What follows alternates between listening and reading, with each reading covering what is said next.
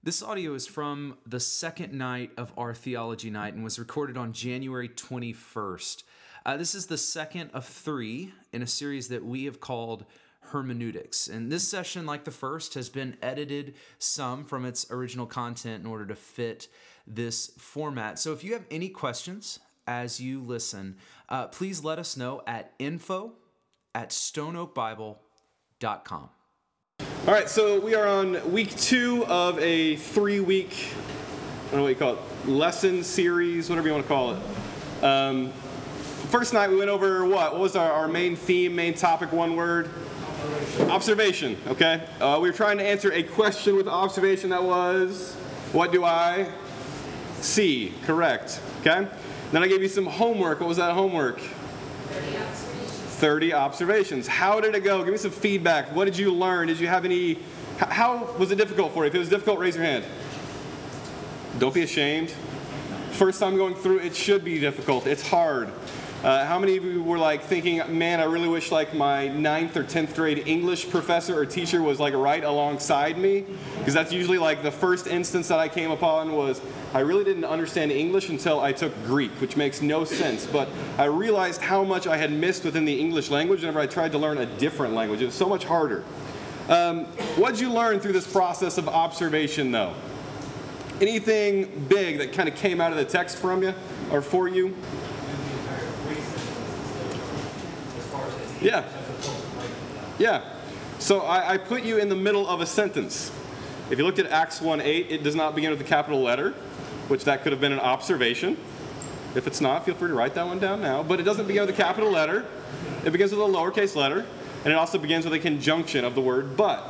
So Bob has realized, first of all, I'm already out of context and it's bugging him. And you can tell. But his observation is, this is hard to do without an overall context. Good. What else? Something that you learned from it, something that the text showed you through it? Simple observations. Excellent. Making some assumptions of the text. It's one of the reasons that we look at it out of context right now. By pulling it out of context, we look at it in a little bit of a different light. And whenever you're not just reading through it, like if you have a Bible reading plan, usually it's, okay, I'm going to read through this text, and we often read through that text and we think, okay, so what? How does it work now? Whenever I put you on one single verse, and you have to constantly read it, and read it, and read it, and then slow down and read it word for word, possibly pick up a different translation and read it through that, it makes you think about that verse in a different light. And for some of us, it brings up I thought I knew this verse really well, but I realized there's tons of questions I have now regarding this verse. Excellent. Anybody else? Thing you learned? I hadn't really thought about, but you. Who is you? Yeah. Did it include me? Good. Who is the you in this case? Is the you the specific audience that it's talking to? Is the you an individual? Is the you a group? And does that still apply to me? That's a great question. What else? Connie? Yeah. Excellent. With a both, typically with a both, how many would you expect to follow that? 2. With this both, we have 3 things, and Bob has noticed we have 2 pairs. Okay? What are the pairs? How are they separated? How do they show that they're 2 pairs? Jerusalem and all Judea and Samaria. Okay, depending on what version you're looking at, the publisher, I remember that word, the publisher could have inserted in some punctuation to help you even separate that. Depending on what version you look at, it could be Jerusalem, comma, and all Judea and Samaria together. Depending on your version. If you look at the ESV, I looked at the ESV and I was thrown off because I'm used to using, whenever I do this, typically the NASB. And then the NASB, I'm pretty sure it was Jerusalem, comma, and then the separation of and all Judea and Samaria. If you're reading the ESV, the publisher chose to not insert that comma. Okay? An uninspired piece, once again, that the publisher chooses to make a point or not make a point with. Anybody else? Something that you gained from this or something that kind of popped out from a relatively well-known scripture? Yeah. Yeah. Okay, excellent. So Casey picked up at the end of that, remotest part of the earth. Okay? With that, it brings up an interpretation question. Is that remotest part of the known earth at that time? Or is that remotest part of the earth, meaning every bit of the earth? Did you notice earth, by the way? Anybody notice anything special about it? Capitalization. Typically, planet is capitalized. Dirt, as in, that's the earth right there, is usually lowercase. So that could have possibly been an observation of earth is not capitalized. That's an easy one. Don't miss the easy observations. Okay? What's the most somebody got? Frank, you got 51? Is that correct? Anybody get over 51 observations? Bob, how many did you end up with, Bob? 80 some. Okay. Pity Bob right now because things are going to get rough for him here pretty soon. It's okay. All right, Mike, can I get you to come up here for a second, bud? We're going to take now our step from simple observation, and we're going to then now transition to interpretation. This is one of those tough things to kind of get the understanding of what's the difference between observation and what's the difference between interpretation. I have in my hand a black device, okay? Mike, I want you to make some observations about this. Take it, make some observations into the microphone if you would, sir. What is it? It is an iPod. Okay. Describe it to me. It is black on the front, and it has a screen, it appears. Has a screen. Can I do I have a knowledge of the iPod before? Or is it just off the, Go for it. I can see my reflection in the back of it. It's got a half-eaten, or like a bite out of an apple. It says 80 GB. It says, Merry Christmas, Craig, love, Lenny. Okay, let's pause right there. Read that inscription to me again. Merry Christmas, Craig, love, comma, Lenny. Okay, can you make any more observations about that tiny statement that's engraved on the back? Any other observation piece? Who is Lenny? Okay, so you have a question now of who is Lenny. I'm assuming Craig is you. Okay, assuming, he's making an assumption based upon what he reads on the back of the iPod that Craig would be me. Do you know who is speaking? I guess Lenny. Okay, and who's it spoken to? Craig. Okay. And it's for Christmas. Okay, so we're making the observation that it was from Lenny to Craig, and it was given at Christmas. Mm-hmm. Okay, what's the odd word that you're feeling in there?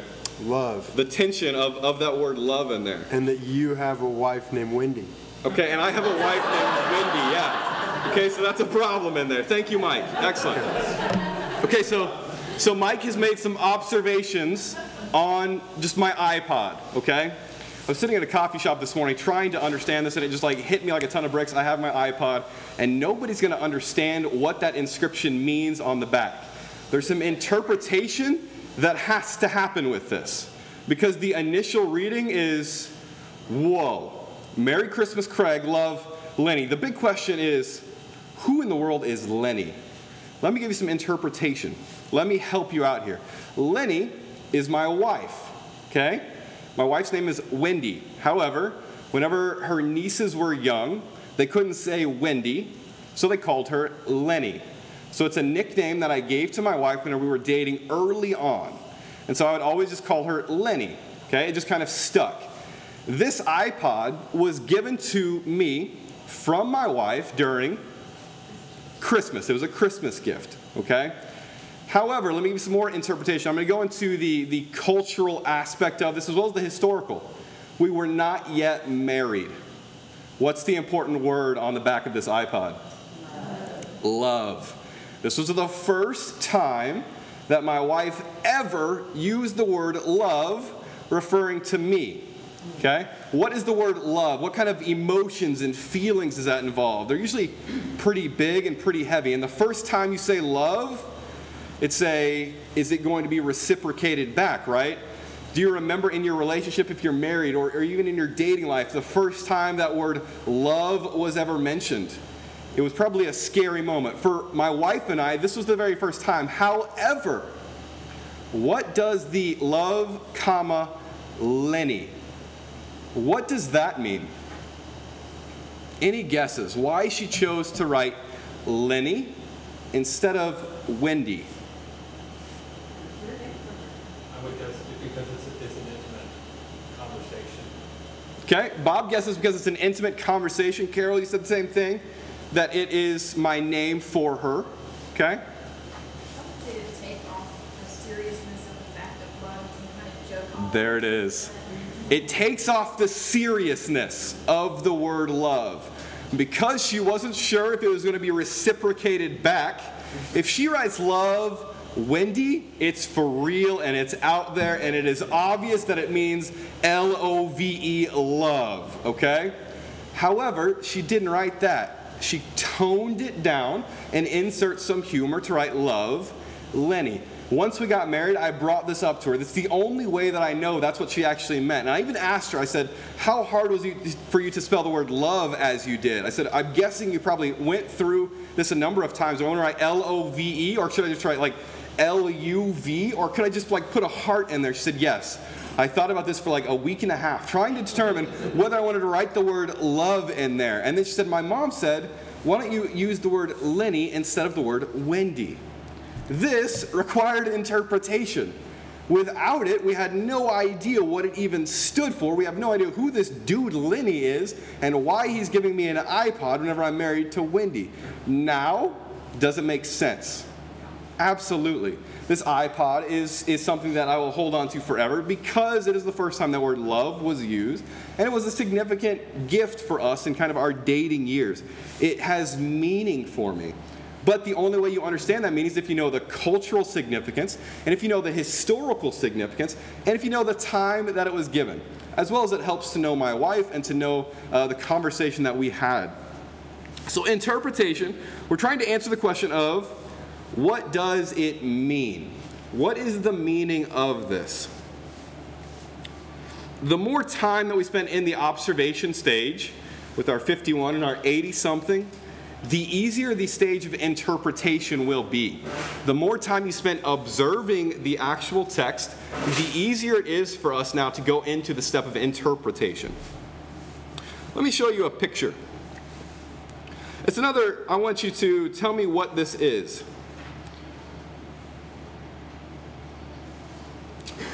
What is this figure that I'm holding up in front of you? What is this? Somebody observe this for me. Connie, observe what I'm holding up on my iPad, please. It is an octagon. It is an octagon. That's red. That is red. It is shaped like a stop sign. Okay, shaped like a stop sign. And Tell me about the background that it's on. it's on white. It's on a white background. And it has all straight lines. All straight lines. And it's a little bit higher than the center. It's not. Okay, it's not completely centered, which it's on my iPad. Does that surprise you? Remember the box rectangles I had to do last week? Shouldn't be a big surprise. Excellent. So I have a red octagon. That's just simply a picture on my iPad. Let me take it one step further now. What does that red or the red octagon, what does that mean? Internationally, it's stop. It's stop. Whenever I first put that up, did anybody recognize that instantly as a stop sign? Why? The back of a stop sign. Why did you instantly recognize that as a stop sign? Shape. The shape, the color. The observing of it is simply it's red and it's an octagon. The interpretation of it is, what does it mean? It means come to a cease motion. Okay? Slow down and cease motion. The application of that then is actually stop. Okay? Do you understand the difference between observation and interpretation, and took a step further even into application now? It's helpful whenever we use real life items that we are all familiar with to kind of get to that point. But it's important that we understand what interpretation really is. Our goal in interpretation, you can see it on your sheet here on the worksheet, the very first point underneath interpretation is to think God's thoughts after Him. That's our goal. My voice just cracked, that was incredible. That's my goal with interpretation, is to think God's thoughts after Him. One of the keys to interpretation is to read out of the text, not to read into the text. A reading out of the text is something called exegesis, and reading into the text is something called eisegesis. An exegesis looks at the text and says, what does the text say? Simply as that. Looking at the text, trying to approach it without the preconceived notions or ideas that we have, and simply saying, what does the text say? In eisegesis, what that is you're going into the text with a preconceived notion already. You can look at the text and try to make it match or make it say what you want to. One of those is dangerous. Which one do you think is dangerous? Eisegesis. Eisegesis is very dangerous. We take our preconceived notions and ideas and we read them into the text. In exegesis, X out, we are looking at the text and having the text read us. What does the text actually say? Not what do I want it to say, not what is the easy way for it to say something, but what does the text actually say? In observation, observation was building our foundation, and during interpretation now we're putting all of our pieces together. In interpretation, if you did observation, most likely you came up with some questions. You should have questions based upon your observations. During interpretation, one of our goals is to answer some of those questions. Some of those questions are easily answered. Simply look at it in context. What comes right before it? What comes right after it? Excuse me. That's an easy way that we can begin to answer some of the questions that arise within observation. We'll go over here in a second other ways that we can answer some of the questions that we come up with. So I'm a why type of guy. I like to ask why questions. Why do interpretation? What is the purpose of it? Well, we have 4. First one, language barriers. There are barriers within language. If you've ever taken a foreign language or you know another language, you can begin to see the barriers that occur within language. It's within our text as well. We're reading an English Bible. I would suppose everybody in here is reading an English Bible that has been translated. Because of that, there can possibly be some language barriers. As well, if you aren't familiar, Brad, I think you mentioned it last week, if you aren't familiar with the King James Bible, and that's the only Bible that you have at your house, there could possibly be some language barriers even within that. It's a language that is unfamiliar to you or words that are unfamiliar to you. Next one, cultural barriers. There's a difference within our current culture and the culture of the Bible. Great case in point, Job. Okay? We're going through the book of Job as a church right now. On Sunday, Justin mentioned these 3 friends are coming from areas, okay, around the land of Uz. To us, that's not a big deal. We travel all the time. However, whenever Justin kind of brings it together that one of the closest people, it's like he walked from Dallas to San Antonio. It gives you a much better understanding of what it is like culturally, because we're in the mindset of, if I want to get someplace, I can get there. Not a big deal. I can hop on a plane, and I can be to Dallas in 45 minutes. Not the same culture, a different circumstances. There are literary barriers. Barriers within the way that the text is presented. Whenever we read poetry, we're reading poetry. Whenever we read a narrative, we're reading a narrative. There's a difference between them. As well as communication barriers. Have you ever played the game Telephone? The game Telephone? Yeah, there's communication barriers. I hear one thing and I say another thing, and then it's said in another way, and by the end it's no longer even what you had.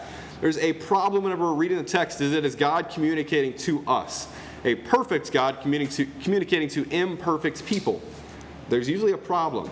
I sometimes, whenever I read the text, have this eisegesis approach where I look at the text and it tells me, hey, don't do that, and I completely gloss over that section, or you read faster, or you just go to the next chapter.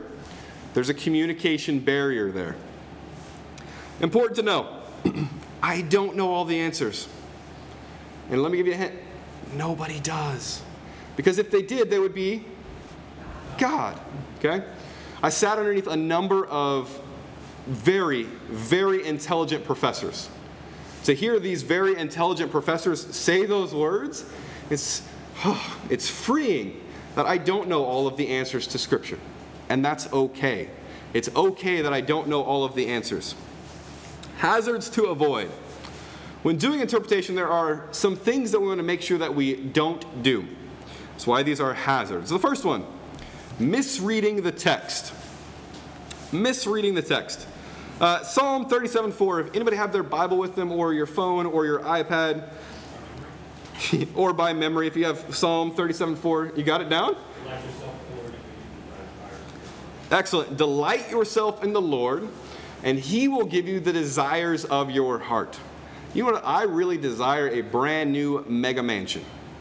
Therefore, I love God. I am delighting in God. Therefore, God is going to give me, because the text is true, and because God cannot lie, and because His word is perfect, because I love God, and because the desire of my heart is this brand new, massive mega mansion, the text says I'm going to get it. That's a misreading of the text. Let me give you another example. John 14:6.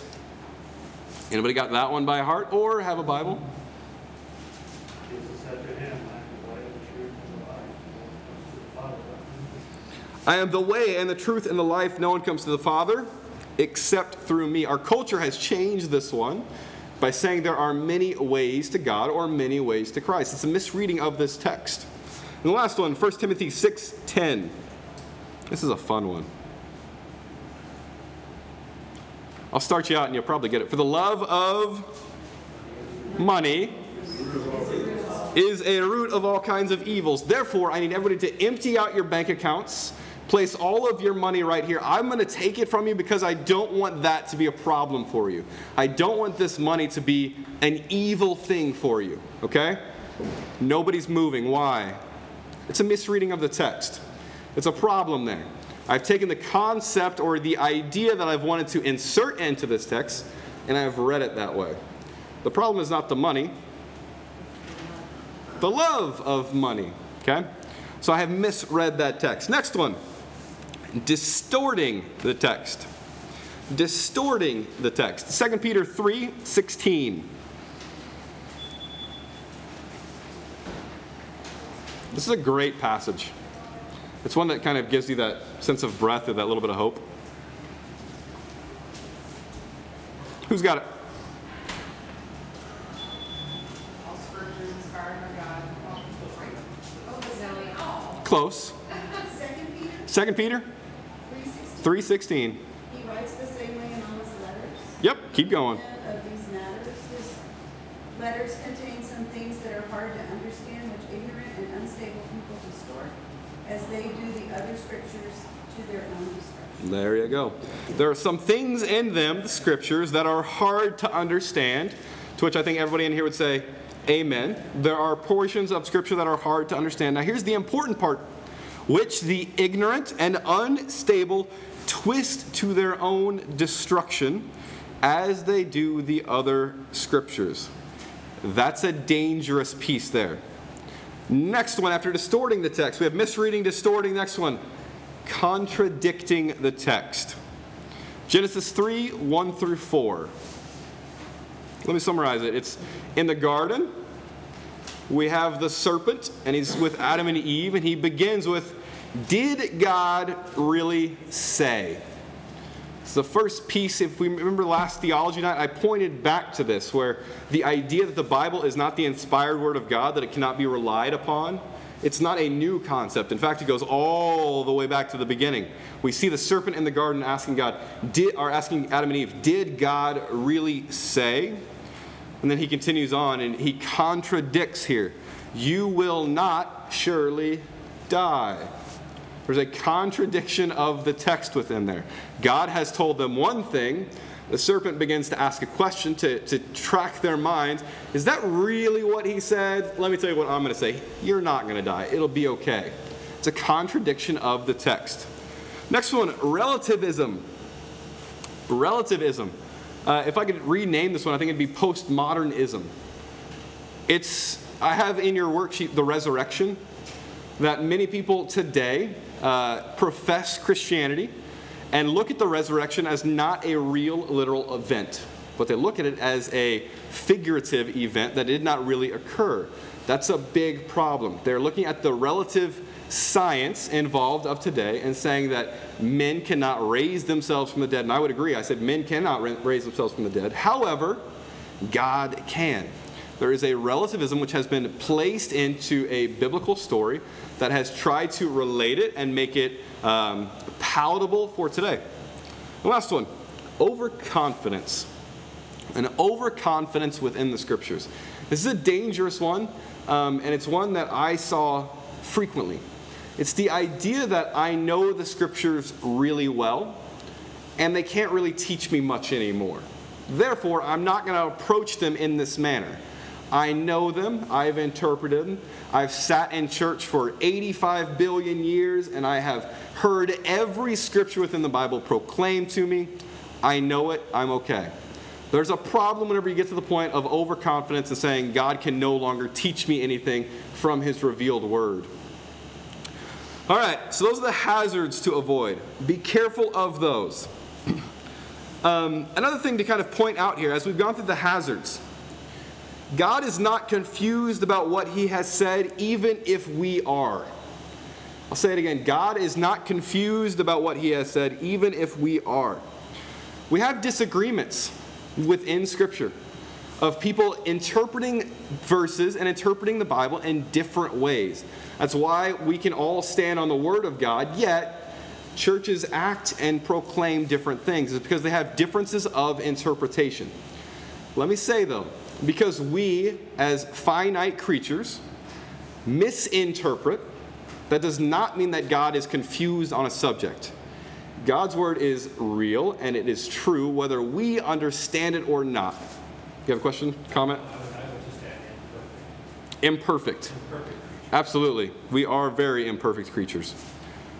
All right, so 5 keys to interpretation.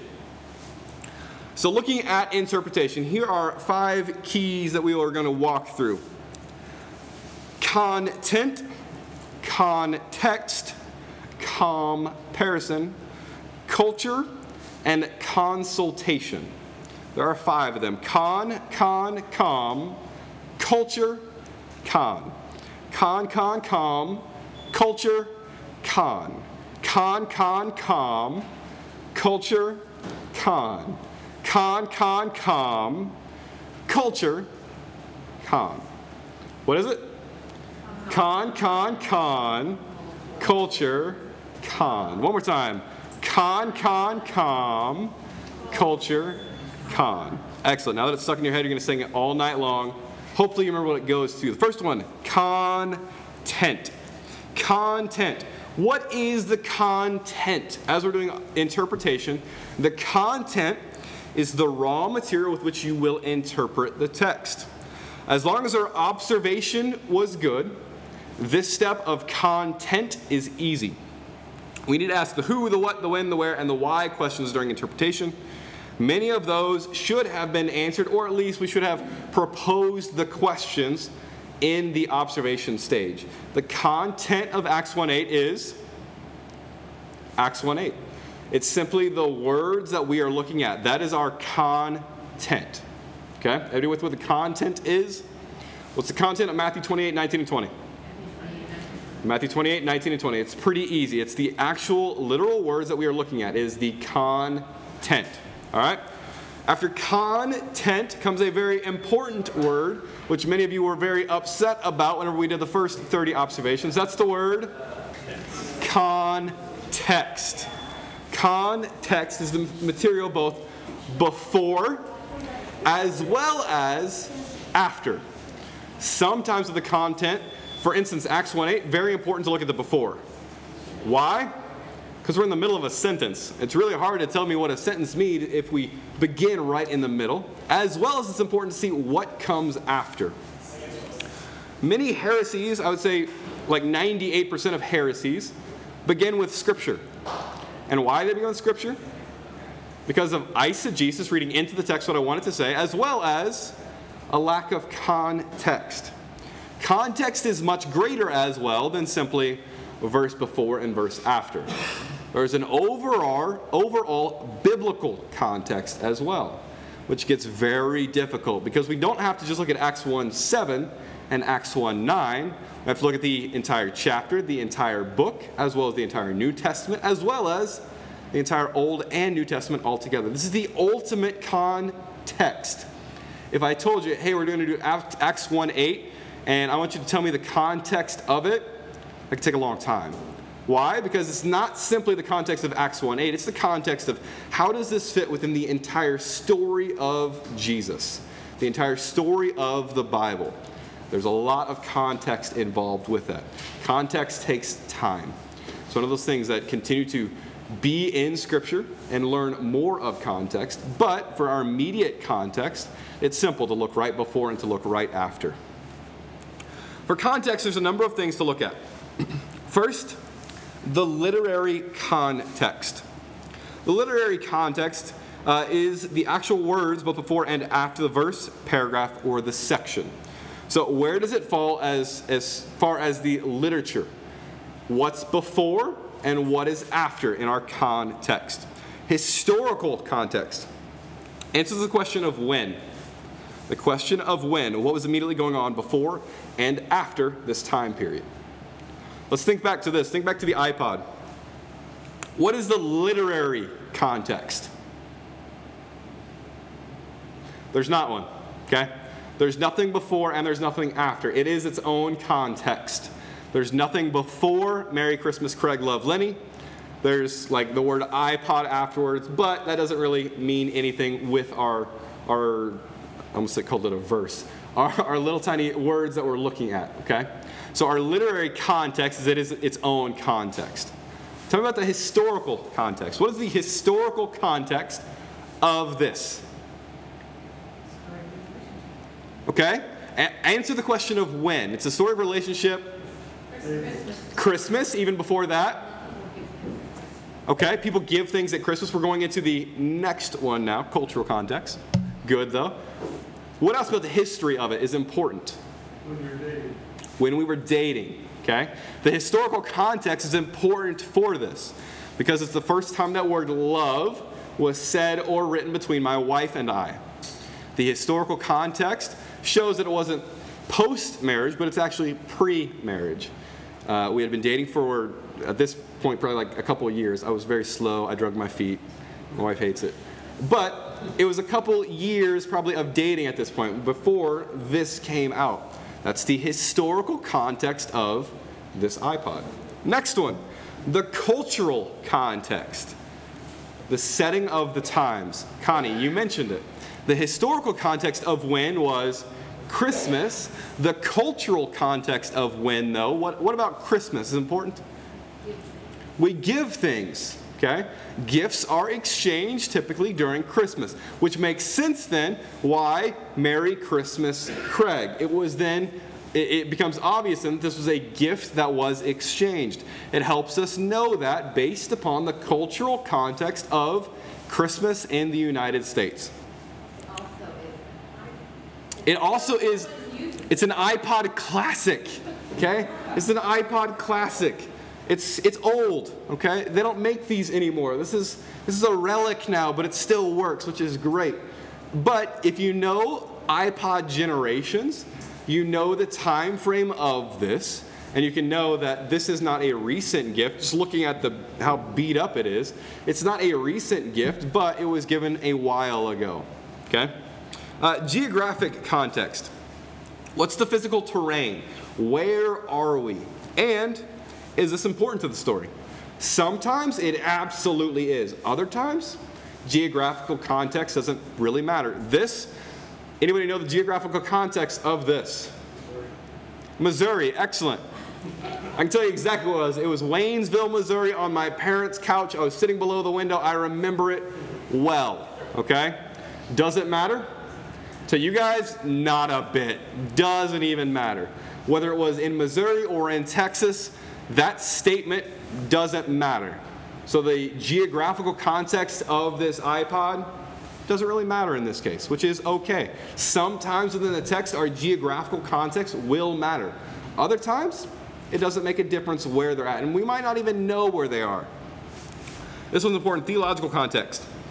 How is the author understanding God? How does this fit in with overall theology? Book of Job, a great case in point. We've been through 2 weeks now of the book of Job. Their theological context is much different than ours. That's why Justin each week has said, this was Job, we have something different. Because of our theological context, our understanding of God, as well as the way that God has interacted with us, Compared to the book of Job, we have Holy Spirit, we have God's revealed word, we have the perfect work of Christ upon the cross. Because of that, our theological context is different than Job's theological context. Okay? Everybody with me on those? Excellent. Next one, comparison. So did comparison. To compare Scripture with other Scriptures. Extremely important. Whenever we're looking at the overall corpus of Scripture, there are very few times where a confusing passage cannot be made more clear by a clear passage. A quote here, you very rarely have to go outside of the Bible to explain anything in the Bible. That's important. Whenever we have a passage that might be a little foggy, or I might not be sure what this means, one of the great resources that we have, we'll get to it in a little bit here on consultation, is we have, if your Bible has those little tiny numbers next to it and little tiny letters, it's usually referring to a different, it's a reference Bible, it's usually referring to a different area within your Bible that something similar happened or it might help explain. Sometimes you look at those references and you think, I have no idea how they got from point A to point B, and this was no help at all. Other times, it's exactly what you need. It is, wow, this was unclear, and I'm not sure what the text is meaning here, but I can see that this text is very similar, and it is very clear to me. Okay? Any questions so far on interpretation? We've gone over some hazards. We've also gone over 5 keys. Con, culture, con. Any questions?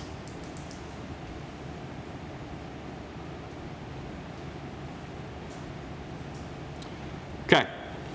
Last week, I gave you homework. Do you have it?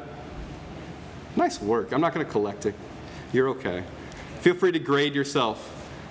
For those of you that exceeded and did 80-something and did 50-something, 51, I'm sorry.